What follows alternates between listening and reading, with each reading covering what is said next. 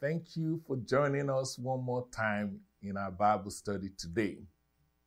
As I promised you, we're going to walk through the entire Bible.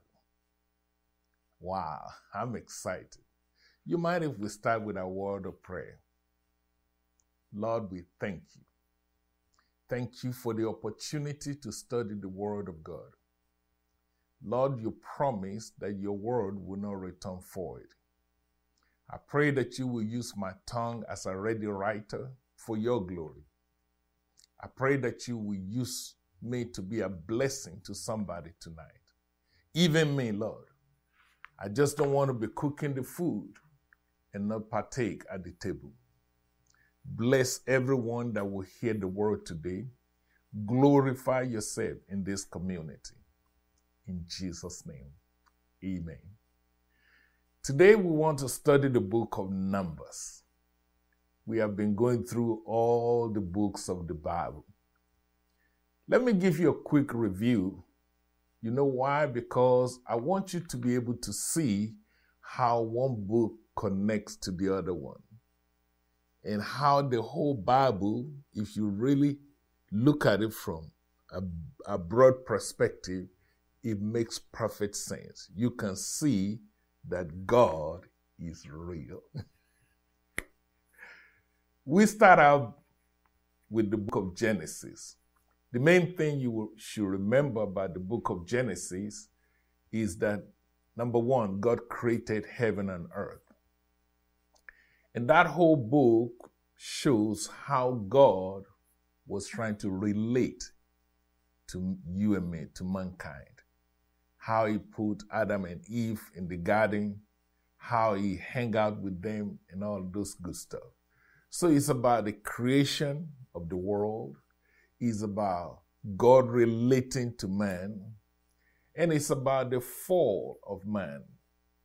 Our holy God is having difficulty hanging out with a sinful man. He drove them out of the garden. It got so bad one time, he decided to clean out the old earth. You remember the story of the flood. So the relationship was broken. And then he tried to use another man by the name Noah. That worked for a while. Again, it fell apart. And then you remember in the book of Genesis how he tried to use Abraham to start a relationship with Abraham. And then from Abraham to Isaac. And from Isaac to Jacob. And from Jacob, you see how Joseph, the son of Jacob, ended up in Egypt. And eventually the whole book of Genesis ends with all of Israel in Egypt with their brother Joseph. And every now and then you hear people pray, God of Abraham, Isaac, and Jacob. Now you see how God started with Adam, didn't work out. Noah, didn't quite work out. Abraham, didn't quite work out. From Abraham to Isaac, to Jacob, to Joseph, and now we're in Egypt. Then we talk about that relationship, and then we come to the book of Exodus. You remember all that. Exodus was basically a book that shows how God helped the people of Israel to escape slavery. You know they were entangled and oppressed in Egypt for 430 years. That's a long time.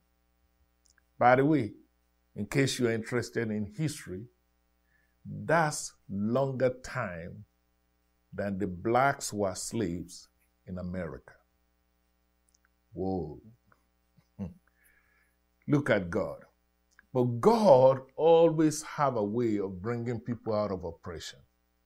You can literally study the entire history of the world. If you find yourself in oppression, my friend, one thing that you can be sure of, God is Jehovah Shammah. He is there. He knows what's going on, and he will deliver you. Sometimes oppression don't come from a group. Sometimes oppression may come right in your own house. Sometimes your own spouse may be very abusive. Sometimes your employer. Sometimes just people in the community. Bullying. Hello. All kinds of oppression in our generation. But one thing I love about God, I love talking about the MO of God, God's modus operandi. He always hears the cry of the oppressed. My friend, if you're going through some difficulty, don't hesitate to call on God. The people of Israel called on God, and God in the book of Exodus brought them out. Hallelujah. So Exodus is about exit. It's about escape. That's why we call it Exodus. God brought them out, and then you see all the miracles. You see how they confronted the Red Sea and how the Pharaoh's army perished in the Red Sea. The book of Exodus also is about the covenant between Israel and God. God is trying to relate to them. Remember, that's why he created the whole heaven and earth. That's why he put Adam in the garden, so he can relate to man, to woman of this world, to you and me. So he's just trying to work it out, despite all of our sinful nature. So he covenanted with them. Don't do this, don't cheat, don't steal, don't commit adultery, don't fornicate, don't be... I mean, all those commandments was God's effort trying to work things out with man. The people agreed to keep the covenant, but you know the story. They couldn't hang. Sounds like you and me. Every time, Paul said, every time I try to do right, evil is pressing on every hand. He said, oh, poor wretched me.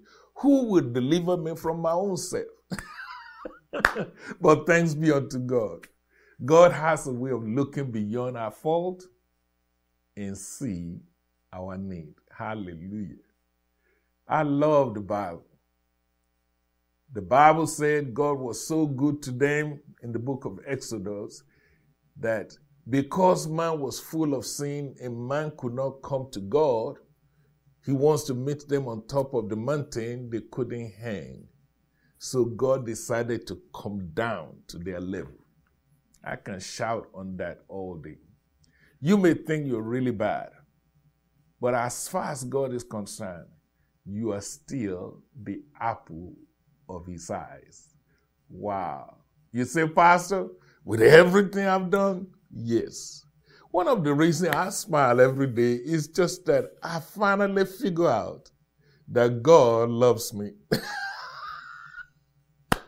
It takes the little children to open my eyes to that. Have you ever seen the children sing, yes, Jesus loves me, for the Bible tells me so. Sounds so simple, but if you really study the Word of God, it's really profound. It don't matter where you've been.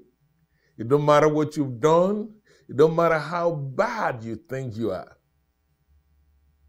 God loves you.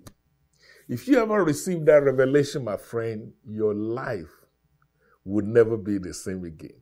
That drives me. That makes me know I don't condemn myself. Even in my imperfection, even when I messed up. I almost say when I screw up. You see, we got to keep it 100. God loves you. God loves me. God really loves us. He loved the people of God so much, when they could not get to him, he came down to them. So the book of Exodus was not just the escape of the people, but the miracle at the Red Sea, the destruction of Pharaoh's army, if you're following the drift, and then the covenant of God with you and me. And then the book concluded amazingly with God coming down to dwell with men. That's why God commanded Moses to build a tabernacle. I told you the Bible story is so amazing. It's so impressive. It's so refreshing. It just makes me know I am somebody. And you are somebody too. Receive that revelation today in Jesus' name. Then we move into the book of Leviticus, the third book. And I told you, if you remember, Leviticus was God's trying to figure out how he can work with men and women of this world. You know why that book is important? Because after God came down, after God left his throne in glory to come and tabernacle among men, in a tent, the people still would not come in. They were scared of God. Now, you got to realize now, part of the problem is that God is a holy God. And anybody that will hang around him, you have to be holy. I can preach that all day. Guess what I'm doing every day? You should be doing the same. Trying to do better with myself. I couldn't do it in my own ability. But because Jesus came, so I put on his own righteousness. And then I strive every day to hang on to that blessing and try to make sure I don't disappoint God. I hope that will be your desire also. So the book of Leviticus was God trying to connect to these people. He is there in their midst. The presence of God was among the people. But the people, they're backing up. They say, oh no, sounds like this generation, isn't it? Have you noticed there is churches just about every corner in the city? But have you also noticed that most of these churches are empty? Hello? Have you ever thought about why these people are not in the church? They really think they can do without God. It's the same mess way back then. We're still dealing with that foolishness today. My friend, let me encourage you. The best thing you can do with yourself is to give your life to Jesus Christ. I tell my children all the time, serving God is not an option. Worshiping God is not an option. I remind them, and I'm doing the same thing with you and me today. Without God, as pretty as you are, as good looking, you know, the bicep, the tricep, you see, oh, look at me. I got it. You cannot make it without God. Let that sink in.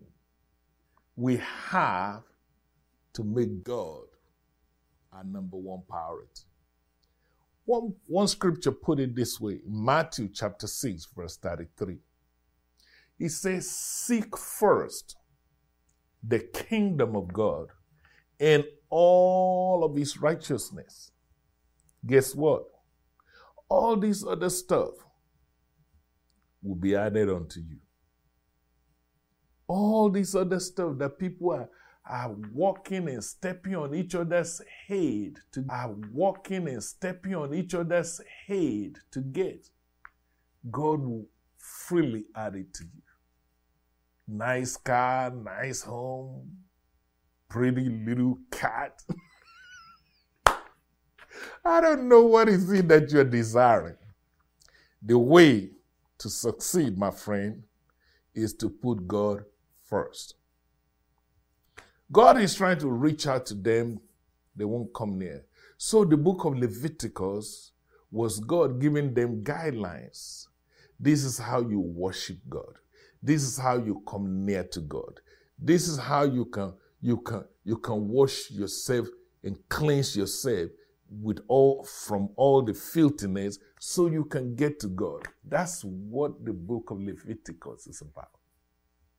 If you remember when we talk about that book, I told you there are 3 things that God put in place so that the people can be able to approach him, can be able to relate to him, can be able to connect with him. Number 1, he set up rituals. We talked about 5 rituals. I'm not going to go through that again. Number 2, he set up what we call the priesthood. In other words, he said, look, let me ordain some of you who are a little holier and let them be your representative. If you cannot come to God, at least you can send these reps. By the way, let me take some time here and help my fellow preachers, brothers and sisters in ministry. You cannot live like everybody else. You see, you have been set apart. The reason why a person is ordained a priest is because God is looking for somebody that is holy enough to approach God without incurring the anger of God. So it bothers me when we who call ourselves preachers, men and women of God, and people cannot tell any difference between us and the world. Let that soak in. There's another good news. That even though you may say, oh, so that's what the preachers are, the rabbis, and the men and women of the cloth, or whatever you want to call them, the one with big Bible and big chain, and big uniform. None of that matters. It's the condition of your heart. You can wear a big gold chain with a cross. You tripping, dog. Or you can wear all white garment. By the way, I thought about that. Let me take a side journey. I thought one day I'm just going to show up in a white shoe, white pants, white jacket, white shirt, white tie. Just freak people out. But none of that is going to. If your heart is not right, you're just tripping. The good news is that you see, priesthood is no longer for a select few. According to the New Testament, every child of God is a priest unto God. There's something we call the priesthood of every believer. You know what I'm trying to say? There's hope for you and me. Even though I'm a preacher, that don't make me any better than you. Even though I'm a pastor, that does not make me more holier than you. We all are priests unto God. Goodness. So God set up 3 things: rituals and priesthood. And the one more thing he did is how to purify yourself to approach God. You know how you get dirty and then you clean up. My wife stays on my case like that. I will go out and I'm just minding my own business. No, take that clothes off. You got to change your clothes. I say, why? I'm fine. But no.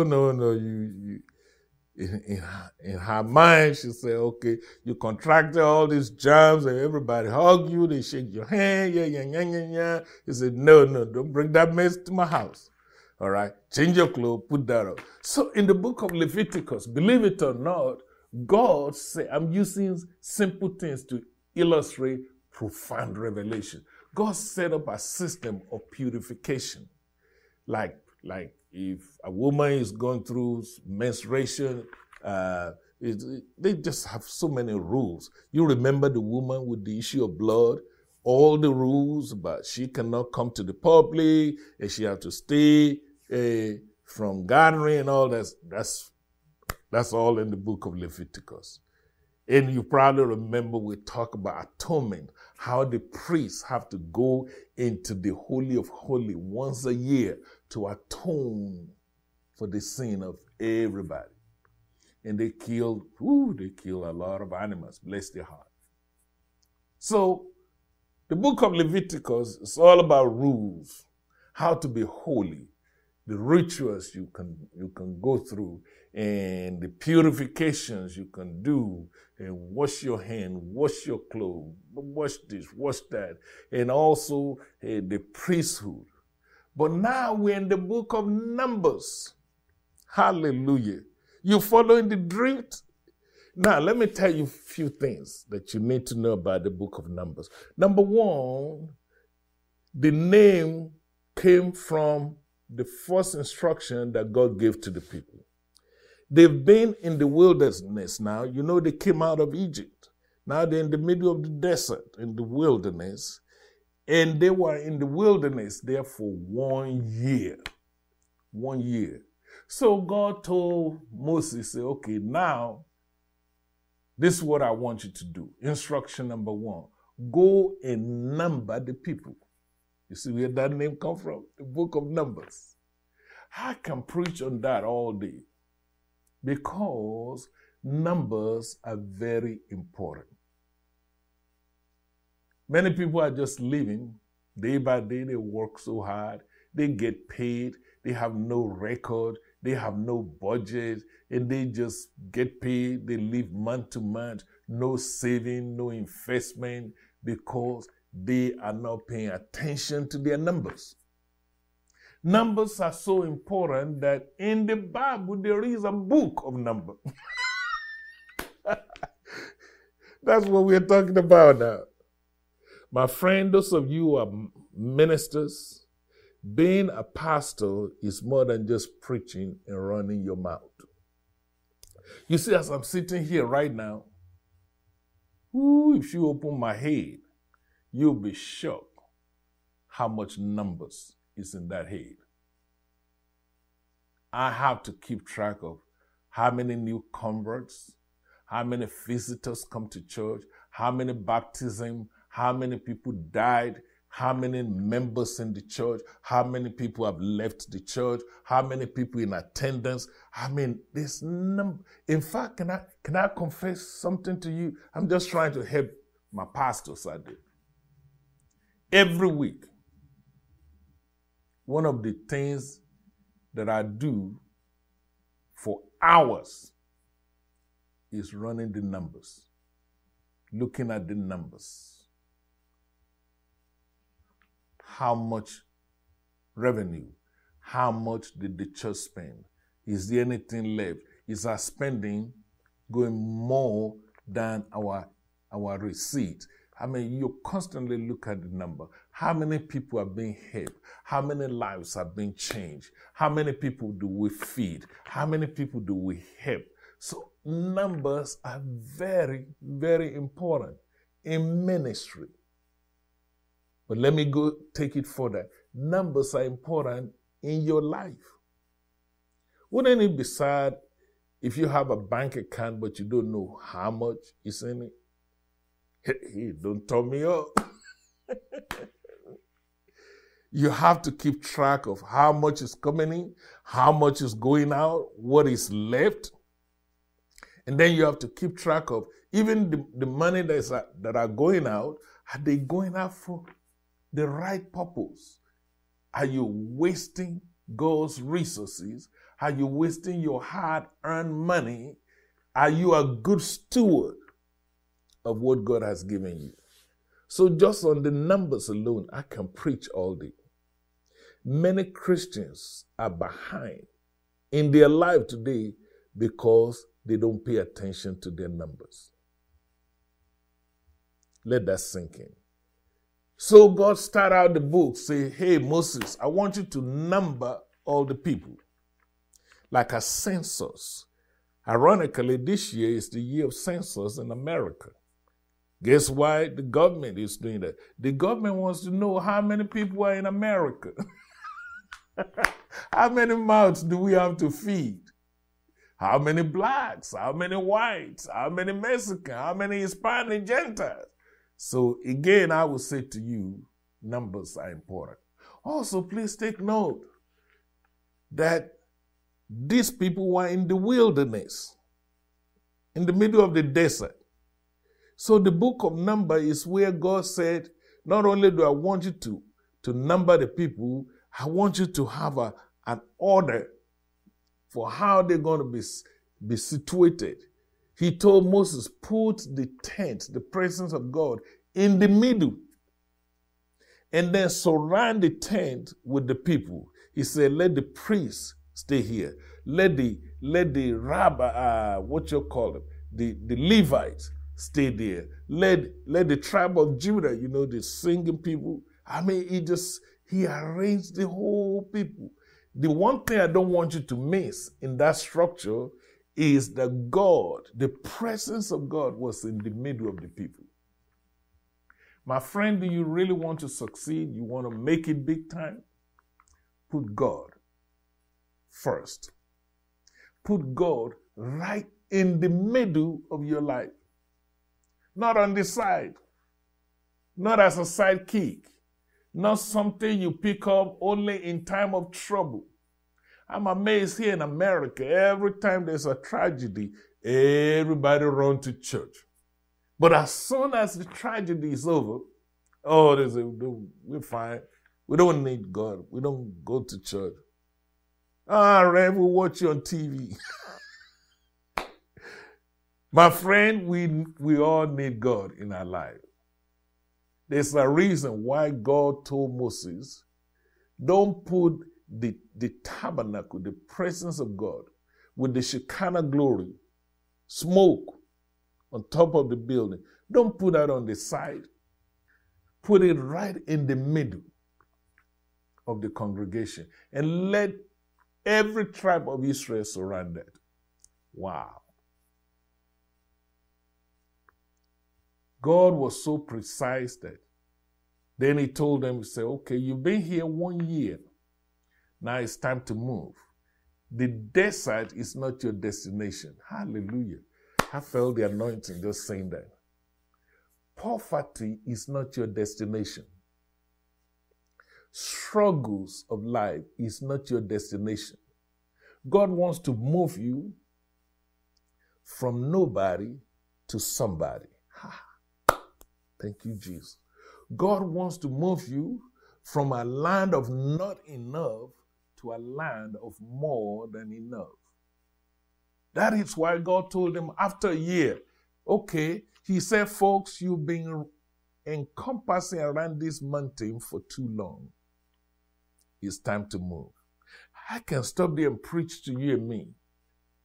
Some of us, we've been going round and round the same old religion that is not profitable to our soul, and somebody going and processional and recessional, devotional, all kinds of shana, and nobody's getting saved. No life is being changed, and it's the same old raggedy situation for years.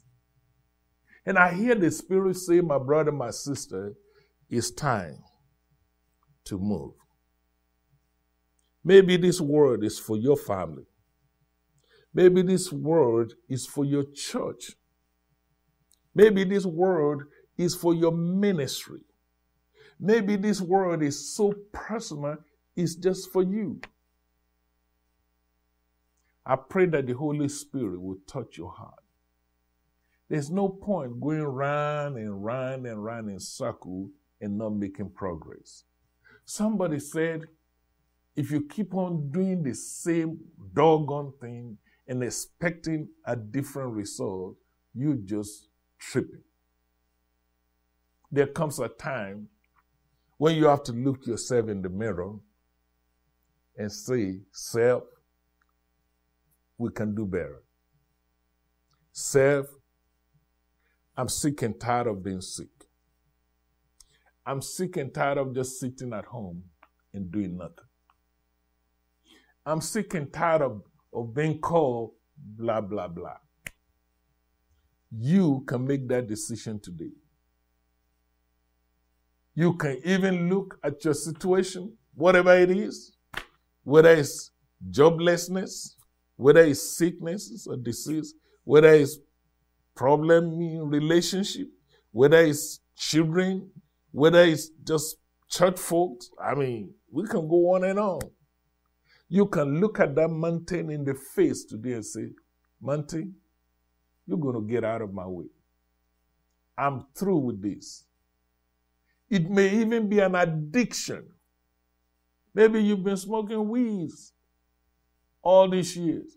Do you know you can make up your mind today and say, I'm through with this? I am moving on. It may even be a simple bad habit. Maybe it's drinking. Maybe it's womanizing. Or maybe it's running the street. Maybe it's just smoking cigarette. I'm not trying to judge you. I mean, all of us have all these various bad habits. Even I do. And one by one, I have to knock them out. Say, look, I'm through with this. Look, I'm tired of this. I'm out. Because when we know better, we do better. God said to them, look, folks, you've been around Mount Sinai for 1 year. Just go around in circle. It's time to move. You know what is good about the book of Numbers? Is about movement. If you're listening to me and you don't see movement in your life, you need to go to God and say, Lord, I'm ready to move. I'm ready to do better. Life is about movement. You know something else about the book of Numbers? It's about the journey of the people of God after God told them to move.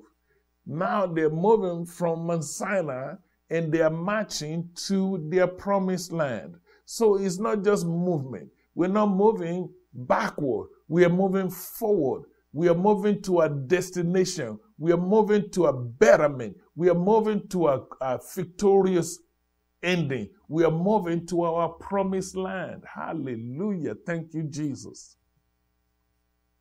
One of my goals as pastor in a local church is to make sure every year my church is better than the year before.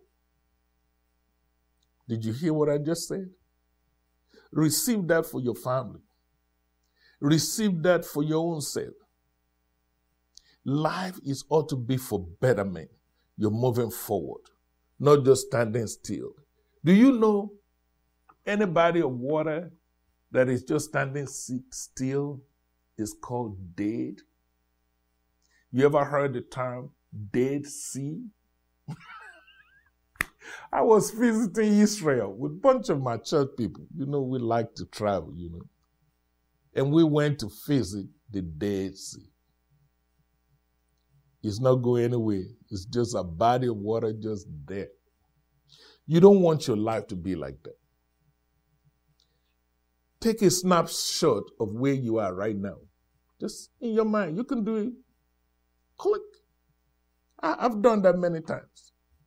And then tell yourself, self, next year, we're going to be better.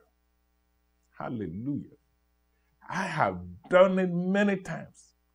You don't need it's just you and your God. And when you decided to move, God will back you up. So the book of Numbers is about movement. Another thing you need to know about the book of Numbers is that it's about the journey of God's people from the wilderness to the promised land. By the way, as a side note, since you are becoming a theologian like me now, hallelujah. You see, that journey was supposed to take only 2 weeks. Can you believe it? Just 2 weeks. That's all it takes. But guess what? For the people of Israel, it took them 40 years. Are you listening to me? There's a lesson there. You see, God has something for you. Miracles, promises. Big victories. But you can make a 2 weeks journey become 40 years. How? You say, Pastor, how can I do that? Well, I'm glad you asked. Sin will slow you down. Are you listening to me? Rebellion will slow you down. Murmuring and complaining. Oh, I wish I can just touch your heart this evening. Some of what I'm sharing with you, I've been through it. And the Lord had to help me. I'm better today. I'm still on the journey, not where I want to be. You know the problem with human beings? We come to this planet Earth and we behave as if we are here to stay. But this life, this earth is not your home. It's not my home. Guess what? We're just passing through. Have you ever been to the airport lately? When you get to the airport, you see all kinds of monitors all over, the TV monitors all over the place. Some monitors are showing arrivals. Some TV monitors are showing departures. See a brand new departures. See a brand new baby that is born today, guess what? He is just arriving. An elderly person that has gone on to be with the Lord today, he is departing. But one thing we all have in common, nobody stays in the airport. You're either arriving or you are departing. You know what I'm trying to tell you, my friend? This planet is not our home. Don't live as if you are here to stay forever. You're lying to yourself. Nobody is here to stay forever. Not even me. We're all just passing through. That's why the Bible says, while you pass through the valley of Baca, make it a well. So the Bible recognizes we're just passing through this planet, but it says, while you're passing through, make this planet better. Make this world a better place. Hallelujah. Thank you, Holy Spirit. He just downloads some information. Many years ago, when I came to my local church, Zion Hill Church Family, they asked me what is going to be our motto. I said, we are a church trying to make the world a better place. Straight from the Word of God. My friend, I challenge you today. As you pass through this planet, I don't know how long you're going to live. I don't even know how long I'm going to live. I pray that you live a long life. I pray that I live a long life. The Bible even says with long life, He will satisfy us and show us His salvation. I'm believing God for you to live long, but keep in the mind, keep at the back of your mind, none of us are here to stay. One day we're going to leave this planet. And while we pass through this planet, we need to make it better. That will preach. Ladies and gentlemen, so life is a journey. The book of Numbers reflects the journey of the people of God from that wilderness to their promised land. Let me help you to understand. The first 10 chapters shows what happened right there in Mount Sinai. There are 3 wildernesses that those people went through in 40 years. How many did I say? See, that's the professor in me. I'm a teacher. You see, every now and then I forget I'm not in the school. 3 wilderness. Number 1, there's the wilderness of Sinai. Number 2, there is the wilderness of Paran. And number 3, there's the wilderness of Moab. Those are different locations. Sinai, Paran, Moab.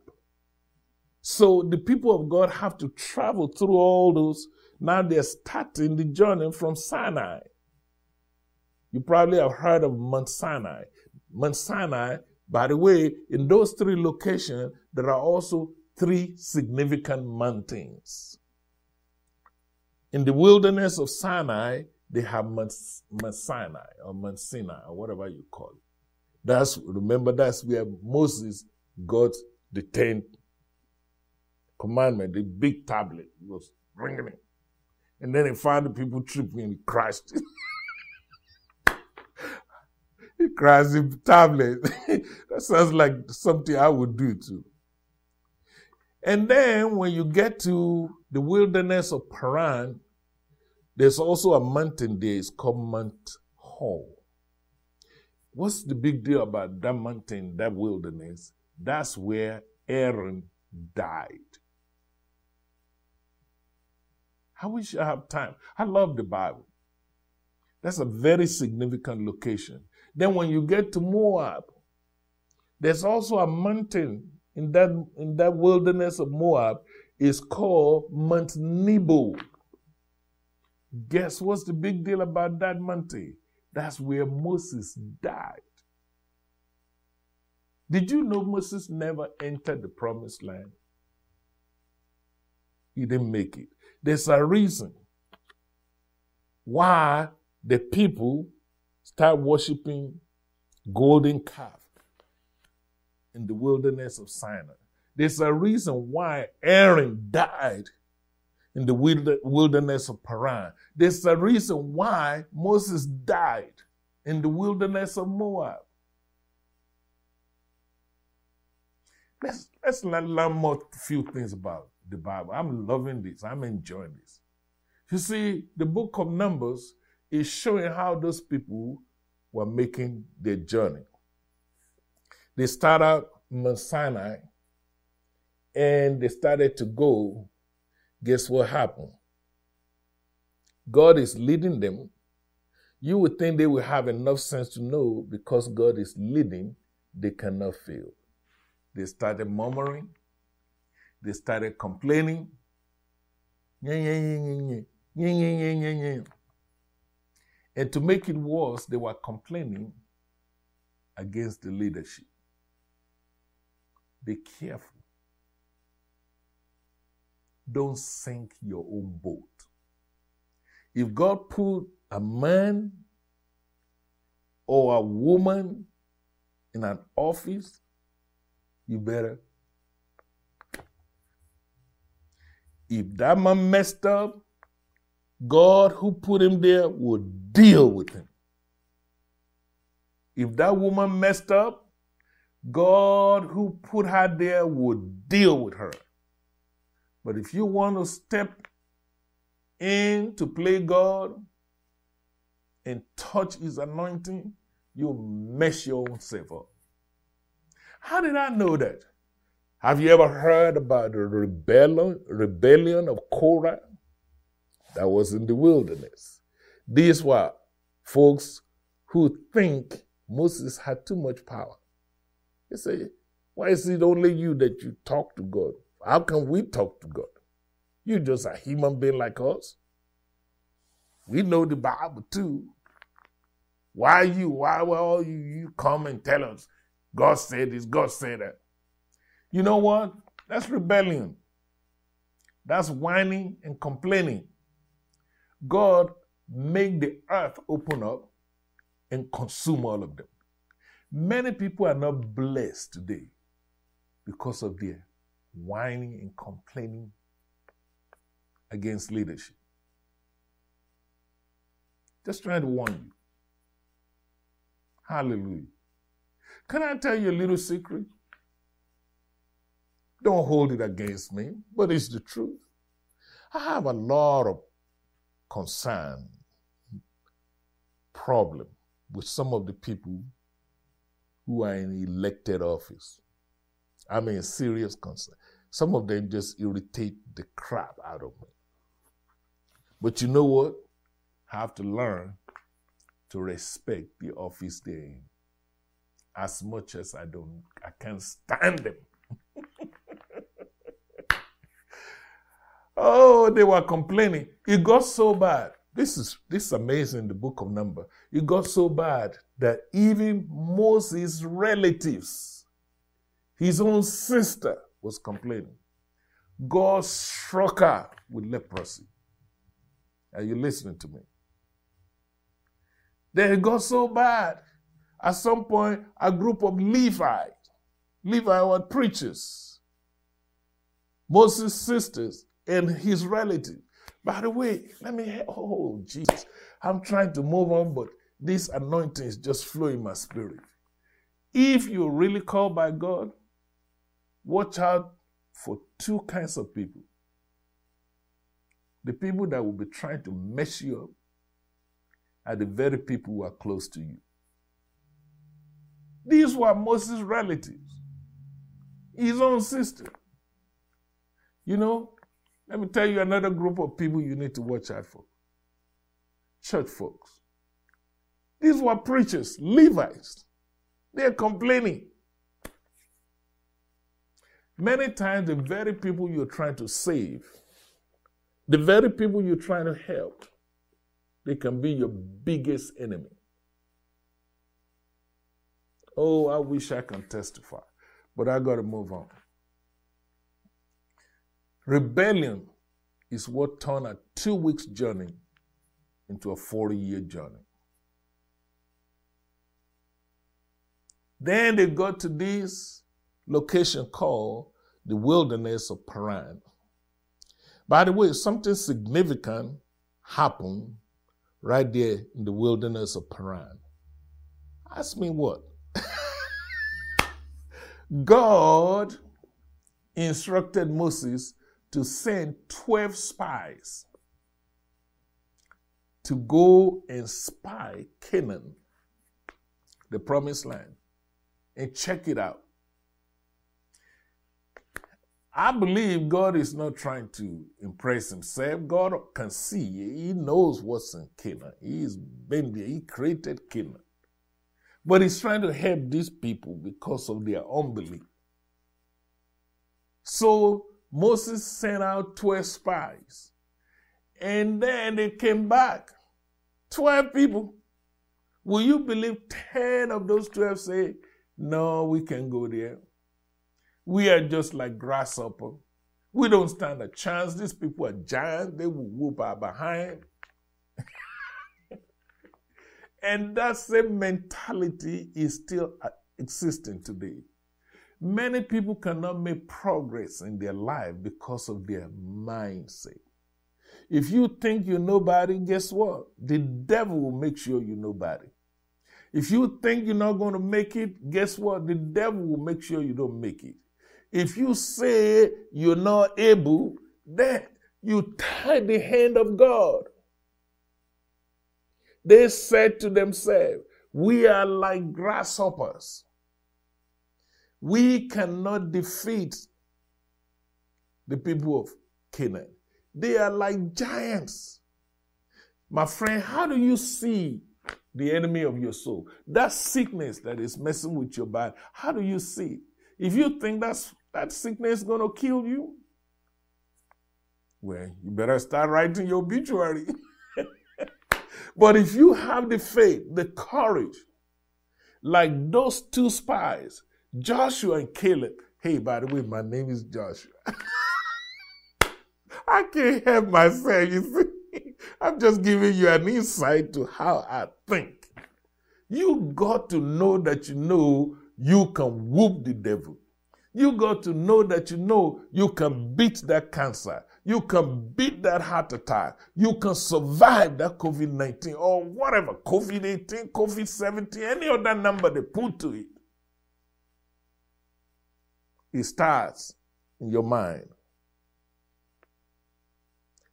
Joshua and Caleb, they said to everybody else, we are able to go up and possess the land. What are you thinking? Do you have a defeated mindset?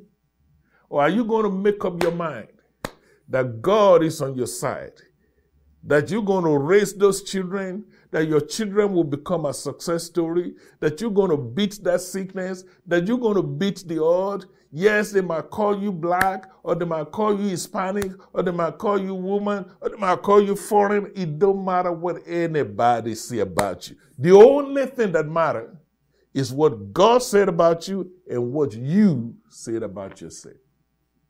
Hallelujah. That happened in the wilderness of Paran. And you know what is so sad? Because Joshua and Caleb dared to believe God. Those other 10, they started a rebellion. They started a mutiny. And guess what they were planning? 2 things. They want a new leader. They said, no, we don't want Moses anymore. Now, think about it. Did Moses create the giants in Canaan? Of course not. We're all in the same boat. We're all trying to make it to the promised land. Why on earth do they want to blame Moses for that? And you know the second thing the mutiny was about? They want to organize to go back to Egypt. Wow, that's scary. You know what even makes it more scary? There are a lot of people that are still thinking that way today.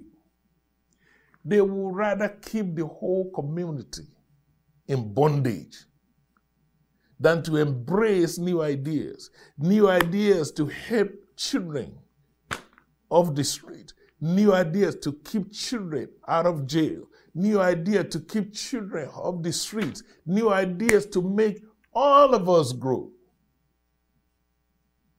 That's why we have to listen to that sister. Where does she get her own? The wine. You know what? God is a good God. God is a loving God. But God got mad. God was going to destroy all of them there. But Moses interceded. Moses prayed for them. So God said, okay, I tell you what. I won't destroy them. But because they say with their own mouth that they cannot go to the promised land, none of them will make it to the promised land. And guess what happens to that whole generation? They died in the wilderness. My friend, I pray that you and me will change our thinking. I almost said, I pray that you and me will change our stinking thinking. Begin to think something that's good concerning yourself. See yourself blessed. See yourself healed. See yourself making progress. See yourself coming out of trouble. See yourself overcoming. See yourself living a victorious life. Don't see yourself as a defeated person. Encourage yourself. Even when you are discouraged, pick your own self up. Hallelujah. Praise the Lord. Ladies and gentlemen, they all died in the wilderness. They kept on their journey and they came to a place called Mount Nebo. That's located in the wilderness of Moab. Guess what these people are doing? Still whining, still complaining. Why this? Why that? What if this? What if we run into a lion? What about the bear? What if? Who, Jesus? I'm so glad I'm not God. Because that will wear me out. I don't even allow that in my house. I just can't take it. At some point, people have too many miracles, too many breakthroughs. You can see the birds. The birds are singing. You can see the sun shining. You can see God doing miracle after miracle. Things that could have happened. things that should have happened, things that almost happened, but you are still here by the grace of God. We have nothing. Are you listening to me? You and me have nothing to be whining and complaining about. By the time they got to Moab, you won't believe this. This time they're complaining about water. Well, we need some water out here. We walk all this day, we can't find no river. We can't find nothing to drink. Oh, we're sick and tired of this manna thing. And that's the same food we eat every day. I guess my children read that. Say, Daddy, why are we still eating cereal? Can we eat something else? Every now and then I get in my baptism and say, shut up before I kill you. Aren't you glad that you have cereal to eat? Some people don't even have no food to eat. Just a few days ago, because of this coronavirus thing, I was shocked when I see people, car after car, lining up for miles to get free food. My friend, you and I need to be thankful. We need to be thankful that we are still alive. We are not better than people who have died of COVID-19. You and I were not more holy than them. It's just by the grace of God that we are still here. We don't need to be whining, murmuring and complaining. We need to be thankful. Ladies and gentlemen, God in His grace and mercy decided to give them water to drink. And guess what? God told Moses, speak to the rock. Just look at the rock, because there are mountains around them, rocks and stuff, you know. God says, speak to the rock.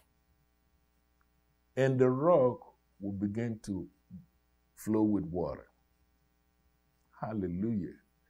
I can preach on that. Have you ever heard the song, Jesus is the rock? In a weary land. People be singing and shouting, but they have no context, no understanding of what they are saying. These people were in the middle of the desert, and Jesus was a type of rock. It was not surprising when Jesus said to Peter, upon this rock I will build my church. The gates of hell cannot prevail against it. Jesus is the rock in a weary land. Jesus is the rock in your weary land, in my weary land. My friend, God said to Moses, speak to the rock, and the rock will give forth water. But because these people have aggravated Moses so much, because they've been getting on his nerve, guess what? Moses then take the matter into his own hand. Instead of speaking to the rock, symbolic of Jesus, and let God work that miracle, Moses, guess what he did? He struck the rock. That's what you do when you mad and say, you rebel, you bad people. I'm sick. Oh, that's where you say, I'm sick and tired of all of you. You say, she will give water to all you rebels. That's exactly what he said. And guess what? When he struck the rock, water did come out, and the people were able to drink. But it aggravated God. God didn't want Moses to take matter into his own hand. He put himself to the level of the people. Now he's acting like the very people that he's called to lead. Wow, I can help pastors here. Those of you who are not pastors, please forgive me that I'm making this time to bless preachers. You have to be careful that you don't let anger consume you. Just because the sheep are acting bad, that don't mean you, the shepherd, will have to come to their level. Just because they are cussing you out, that don't mean you have to cuss them out. Moses, can I really say like I feel it? Moses was really pissed off. He's had it. He's sick and tired of these people whining and complaining about everything. The food is not warm. The food don't taste good. Oh, we're eating the same manner every day. Oh, we're hungry. Oh, we need some water. Oh, that water don't taste right. He just goes on and on. Why can't we?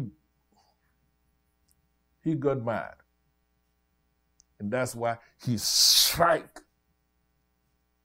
He lost his cool. He became like the people that he's leading. As a leader, I'm talking to my own self now. We have to be careful that we don't become just like everybody. You have to maintain your cool. You have to learn to be calm. You have to learn something called humility. Can I be honest with you? Many times my own wife would tell me, I don't know how you do it. I cannot do that. And I have to tell her, these are God's people. It's a privilege for God to call me to lead them. I cannot afford to lose my cool when they lost theirs. I have to remain humble. Even when they lie on you, don't lose your cool. Even when they call you everything but a child of God, don't lose your cool. You know why I'm telling you this? Because of what Moses did, God said, you, even though you're the preacher, even though you're the leader, you yourself, you're not qualified to enter the promised land. You would die with the rest of them in this wilderness. And that's exactly what happened. Moses died on Mount Nebo. He never entered the promised land. Let me say this in conclusion. The book of Numbers is a journey, but notice so much that we can learn from the journey. Your life, my life, is a journey. Our travel through this journey is very important.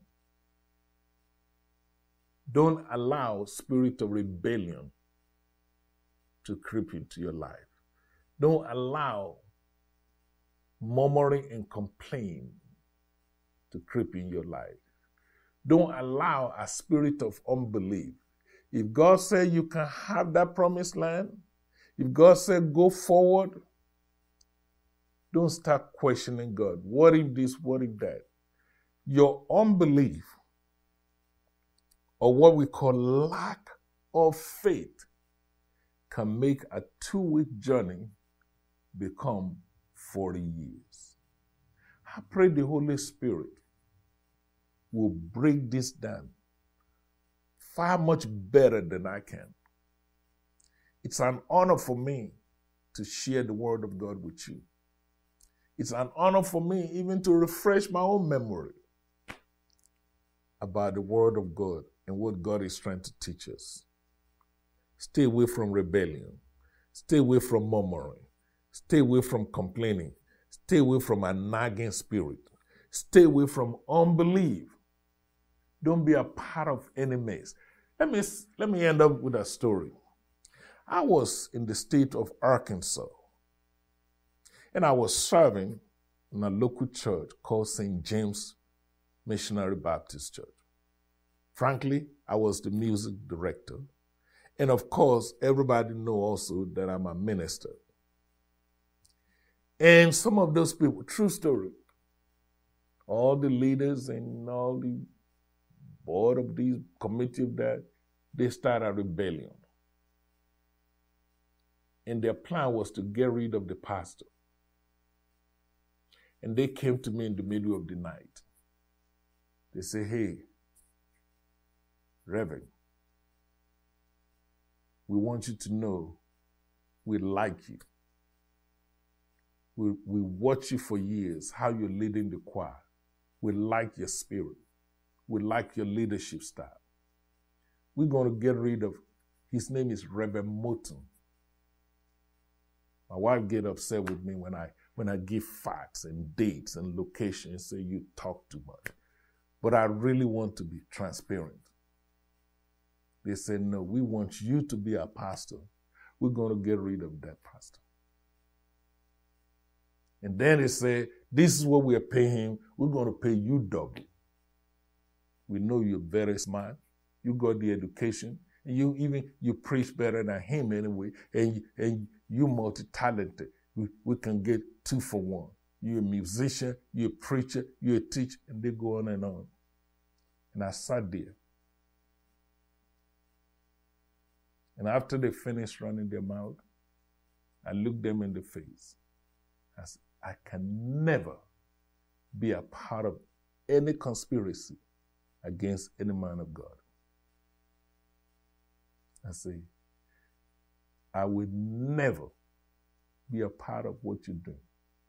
In fact, because I know now that you're doing it out of rebellion, I would not be your pastor. I would rather be dead than to be your pastor. Everybody thought I made the worst decision of my life. And I messed up with a great opportunity before me. But guess what today? Because I was willing to walk out of murmuring and conspiracy, today God blessed me with something 5 times better. 5 times better. I say this with utmost humility. Every day, God is using this mouth to speak to 39 million households throughout Europe, throughout Africa. Don't mess yourself up. Don't be a part of a mess. Don't be a part of any clique. What God has for you, it is for you. No devil can mess with what God is blessing. Let me say this in conclusion. You see how the book of Numbers ends? When the people of Israel got to Moab, the king of Moab saw all these people, millions, 2 million plus people marching across his line. He said, whoa, whoa, whoa, whoa, whoa, what in the world is going on? He got scared. So he hired a sorcerer, like a witch, you know. He hired a sorcerer. He said, no, come quick. He's called Balaam. You probably have heard the story of Balaam. And the king of Moab hired this guy to curse the people of God. He said, these people are marching by the millions. I don't know where they're coming from. I don't know where they're going, but I think they're up to no good. I want you to go in on top of the mountain and curse them out. So this sorcerer said, we're all of these voodoo and juju, the Bible is really profound. The word of God said in the book of Numbers, the end of the book, Balaam was trying to curse God's people out. But every time he opened his mouth, instead of curses to come out, blessings come out. Wow, Jesus help me. I'm trying to tell you something profound. You know, a lot of people you're worrying about, they have no control over your life. They don't even stand a chance. Whatever God has for you, it is for you. God said to the forefathers of the Israelites, I will bless those who bless you. That's Genesis back in chapter 12. I will curse those who curse you. My friend, that blessing is still alive and well today in your life. I tell people, you cannot be carrying an elephant meat on your head and then be using your feet to look for cricket. Elevate your mind. A lot of people you're wasting your time with, they are nobody. They can't stop you. They didn't make you. They didn't give you all the gifting in you. Stay focused, my friend. I'll see you at the top. God bless you. I can't wait. The next time we're going to talk about the book of Deuteronomy. I love you. God bless you. Till we meet again. Amen.